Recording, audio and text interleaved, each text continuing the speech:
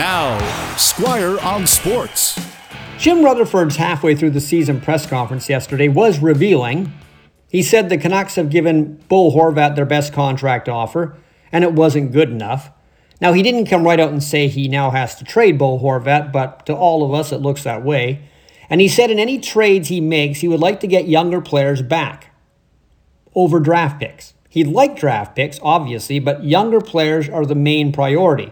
Younger players who might be reclamation projects, guys who didn't work out with the team that drafted them. Because in typical Canuck fashion, Rutherford is more a retool guy than a rebuild guy.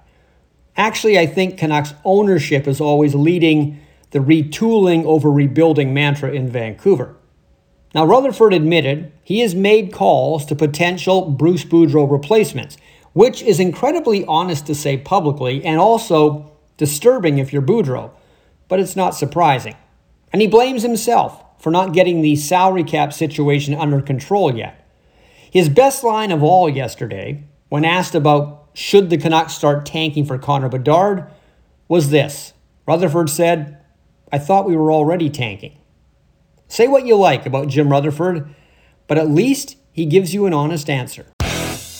Squire on Sports on 980 CKNW.